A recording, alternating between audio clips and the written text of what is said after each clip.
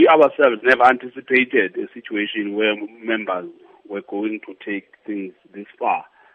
We never told the ANC to actually redeploy the president or not deploy him at all. We just sensitized them to the fact that there were these kinds of sentiments that were circulating within our own structures.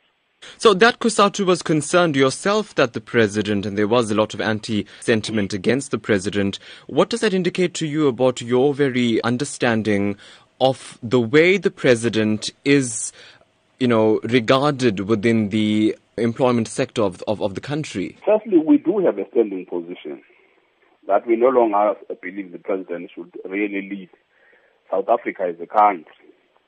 We have called for him to step down. That is without doubt.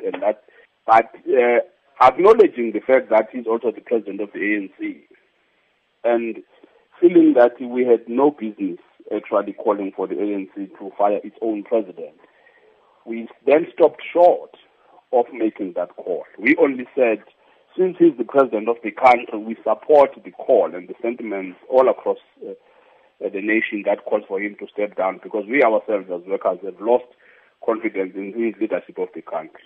That is why we left to the ANC to really take that final decision as to who was going to be deployed to our national meeting. And did it concern you that the ANC did not heed your call, your dissatisfaction with President Jacob Zuma, and go ahead and send the President of the Republic to address your May Day rally? Did it affect COSATU? It's up to the ANC to really take its own decisions.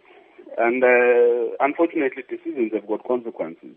So they deployed the president, and then the president was stopped from addressing. So it's not something that we enjoyed. It's not something that we actually endorse. It's something that we find is regrettable. But that's a major issue then, because does it signify that the alliance disapproves with the leadership of the ANC? And then my question becomes, what does that speak of COSATU's relationship with the ANC as per the tri-partite alliance? Well, that's the difference. We were never allied to the President Jacob Zuma. We might have supported him to be the president in Polokwane, But President Zuma is at the helm of the ANC. How then can you say that you don't endorse the president but endorse the ANC? Surely what President Jacob Zuma does, thinks or feels has an impact on the way the ANC is headed. Which is what I'm trying to explain to you, to say we do not support him to continue to be the leader of government. The ANC is going to its Congress in less than 8 months. And President Jacob Zuma is not going to stand, from what we understand. So we are allied to the ANC.